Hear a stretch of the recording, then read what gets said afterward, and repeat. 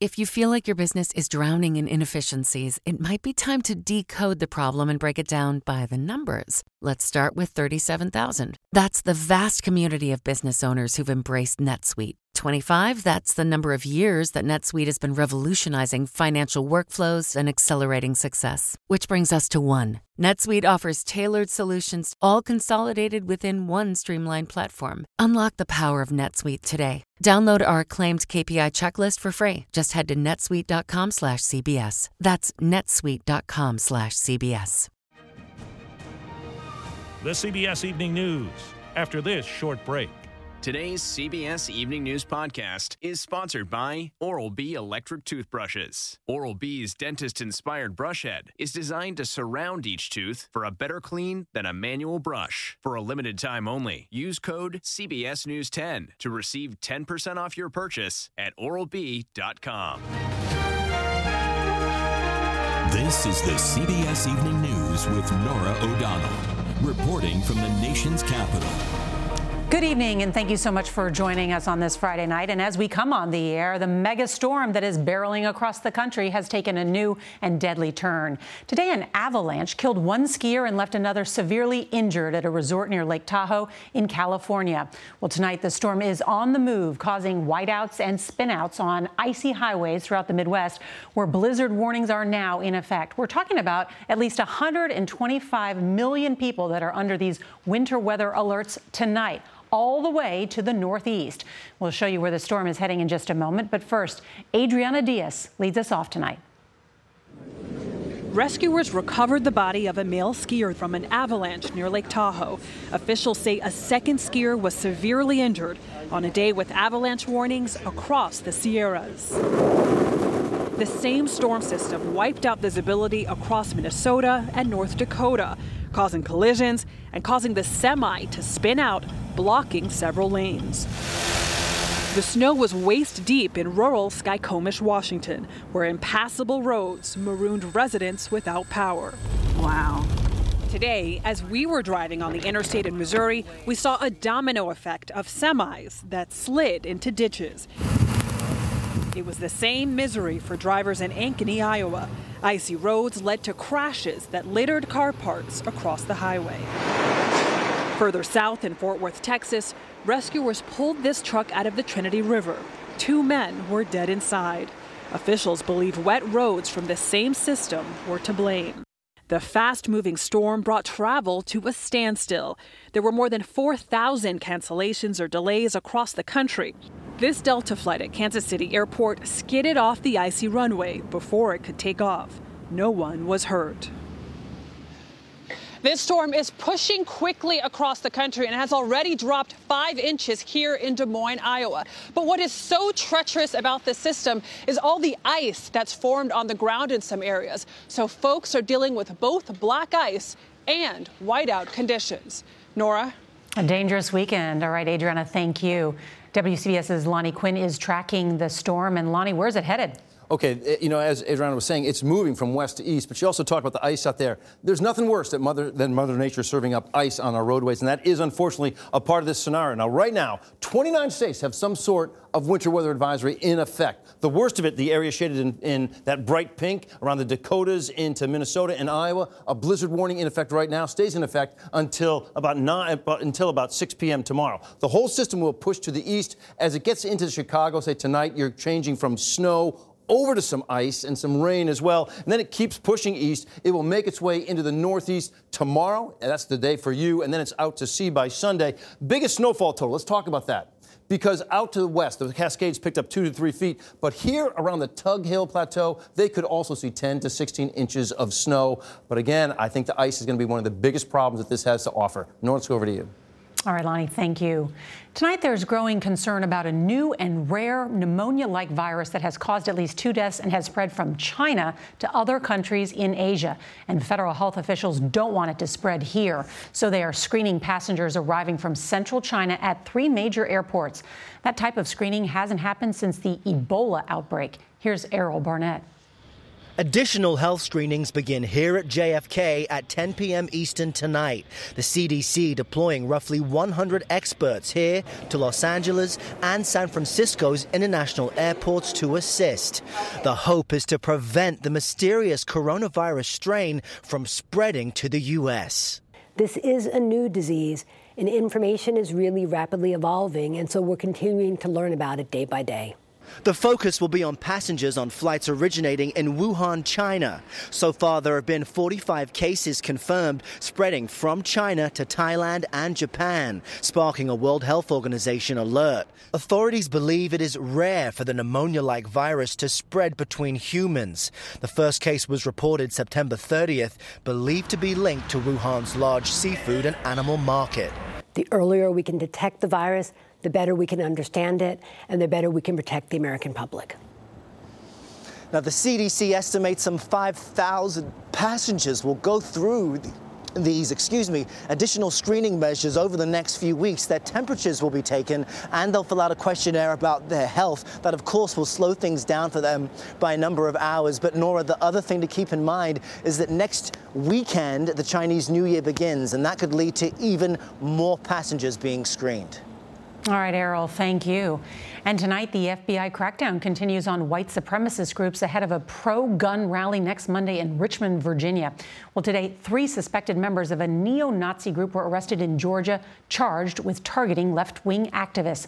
Jeff Pegues has more on their alleged murder plot. Police say the 3 men arrested in Georgia had trained at a camp for the white supremacist group known as The Base in the northwest part of the state. One of the men, Luke Lane, is charged with conspiracy to murder 2 members of the left-wing group Antifa. Jay Tabb is with the FBI. We would categorize them as racially motivated violent extremists. They're a neo-Nazi group that believe in white ethnicity and power and have called for a white ethno-state in the United States. These arrests follow the capture of 3 other members of the base yesterday in Maryland. Law enforcement sources say members of the group had talked about sparking violence at Monday's gun rights rally in Richmond. That prompted the FBI to disrupt white supremacist groups before they could travel to the state capitol. Here in Richmond, increased security measures are being put in place amid the growing threat of violence, including the possible use of weaponized drones. Orrin Siegel is with the Anti-Defamation League, which has been tracking the threats. For white supremacists and racists who believe that a race war has to start now, they're trying to leverage this moment. And so they are recommending that people show up to start a battle. Wow, Jeff joins us now, and law enforcement has already made about half a dozen arrests. How concerned is the FBI about this neo-Nazi group? Well, they are concerned and fanning out across the country. In fact, late today, we learned of another arrest, this time in Wisconsin, also tied to the group The Base, a man who allegedly vandalized a synagogue. And so agents are going to be on high alert throughout the weekend. Meanwhile, President Trump weighed in on Monday's rally. He says that the Second Amendment is under attack and Democrats are to blame. Nora. All right, Jeff, thank you. President Trump has until 6 p.m. tomorrow to send the Senate his formal response to the House charges against him. His impeachment trial begins next week, and today we learned he's chosen some high-profile and controversial lawyers to defend him. Ben Tracy reports tonight from the White House. With impeachment clearly on his mind, President Trump gave the national champion LSU football team a history lesson today about the Resolute desk in the Oval Office. It's been there a long time, a lot of presidents, some good, some not so good. But you got a good one now, even though they're trying to impeach the son of a bitch. Can you believe that? Ahead of next week's Senate trial, Mr. Trump is bolstering his legal team. It will be led by White House counsel Pat Cipollone and Mr. Trump's private attorney Jay Sekulow. But new additions include constitutional law professor Alan Dershowitz and former special prosecutor Ken Starr. My role today is back in 1999, when Starr's investigation of President Clinton led to his impeachment, businessman Donald Trump had a very different opinion. I think Ken Starr is a lunatic. I really think that Ken Starr was a disaster. Today, Monica Lewinsky, whose affair with President Clinton's Star Uncovered, tweeted, "Are you kidding me?" with an expletive. The president is not explaining his choices, and they are controversial. Both Starr and Dershowitz once represented convicted pedophile Jeffrey Epstein. Dershowitz is also accused of sexually assaulting a woman when she was underage, which he denies. Some White House aides were concerned about that baggage. It would be unconstitutional for President Trump to be impeached on the current record. But the president has watched the two lawyers' frequent TV appearances, and one White House advisor tells CBS News Mr. Trump believes they will make for great TV ratings at the trial. I want to bring in Ben now from the White House because I understand you have some breaking news about new photos and more documents that suggest that U.S. ambassador to Ukraine may have been followed, Ben? That's right. The House Judiciary Committee just released new photos of businessman Lev Parnas with both President Trump and Rudy Giuliani. There are also messages from Trump donor Robert Hyde that appear to show he was tracking the movements of Ambassador Yovanovitch, who was seen as an obstacle to some of these investigations they wanted into Joe Biden and his family. In one of these messages, an unknown person tells Hyde, "It's confirmed. We have a person inside." Nora? All right, Ben, thank you. Despite assurances from President Trump that no one was harmed when Iran launched those missiles at American forces in Iraq last week, we're now learning that some service members are being treated for injuries sustained in the attack. Holly Williams reports tonight from Iraq. Holy God. It was a miracle nobody was killed, according to some U.S. troops at Al-Assad Air Base. No Americans were harmed in last night's attack. But now the Pentagon says that several service members suffered concussions from the blast, with 11 transported to Germany and Kuwait for screening and all expected to return to duty in Iraq. Only injuries that threaten life or limb are required to be reported up the chain of command, and concussion symptoms sometimes take days to emerge. We were given similar information on Monday when the US military took us to Al-Assad. This is one of the bunkers where US troops took cover during the missile strikes, and we've been told that several of them suffered concussions. And that's not surprising because one of the missiles hit about 30 yards in that direction.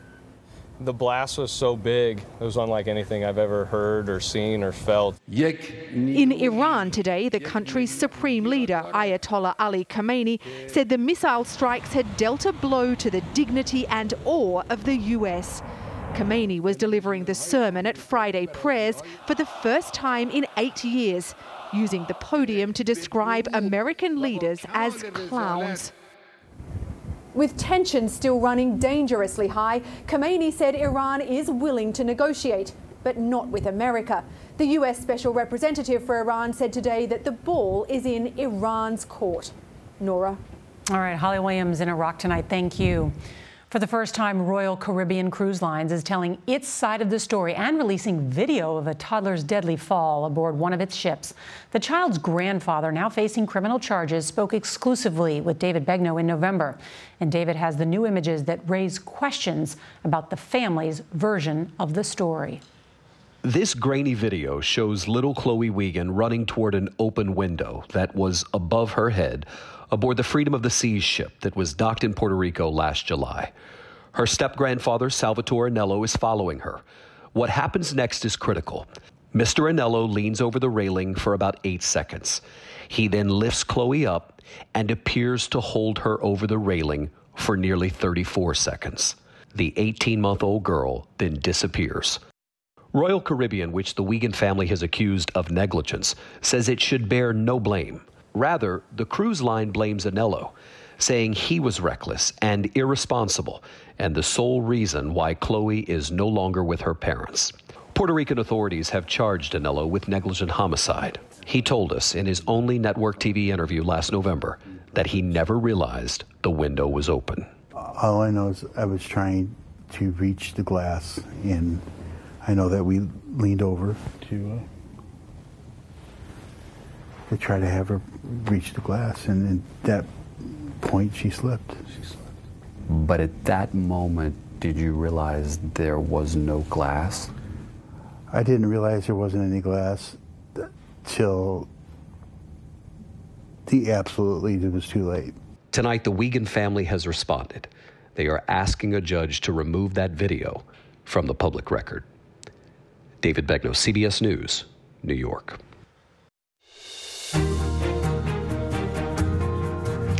An announcement is expected as soon as tomorrow on Prince Harry and his wife Meghan's future. CBS News has learned several key issues remain, including who pays for security, their titles, and future finances. Well, today, Meghan was all smiles in Canada as she drove to pick up her Pilates instructor at the airport. Now a stroke of brilliance, an incredible hole-in-one by amateur golfer Laurent Hurtubise.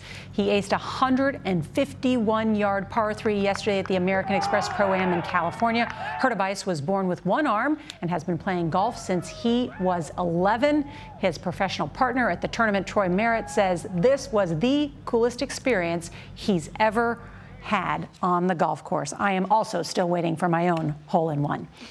What's cuter than a panda cub? How about 20 of them? These bouncing baby bears were born last year at China's Conservation and Research Center for giant pandas, and they made their debut to celebrate the upcoming Lunar New Year in China, which, less adorably, will be. Here's something to think about. If you had one dying wish, what would it be? Steve Hartman met a man who knew exactly what he wanted. And here's tonight's On the Road. 49-year-old John Rains is living on borrowed time. He has terminal brain cancer, and doctors told him a year and a half ago that he had about a year to live. What keeps you going? Blake. He was 5 months premature when he was born. They didn't know if he was going to even breathe. He's been special his whole life. John's only son, Blake, goes to Billings West High School in Billings, Montana. He's a senior, which is why John wanted to make it to May, at least. So I can see my kid graduate. What parent doesn't want to see it? That's a huge milestone in a kid's life. Pam Rudolph, Blake's mom and John's ex-wife, says there was no guarantee he'd live that long. Yeah, that's when I realized we have to do something.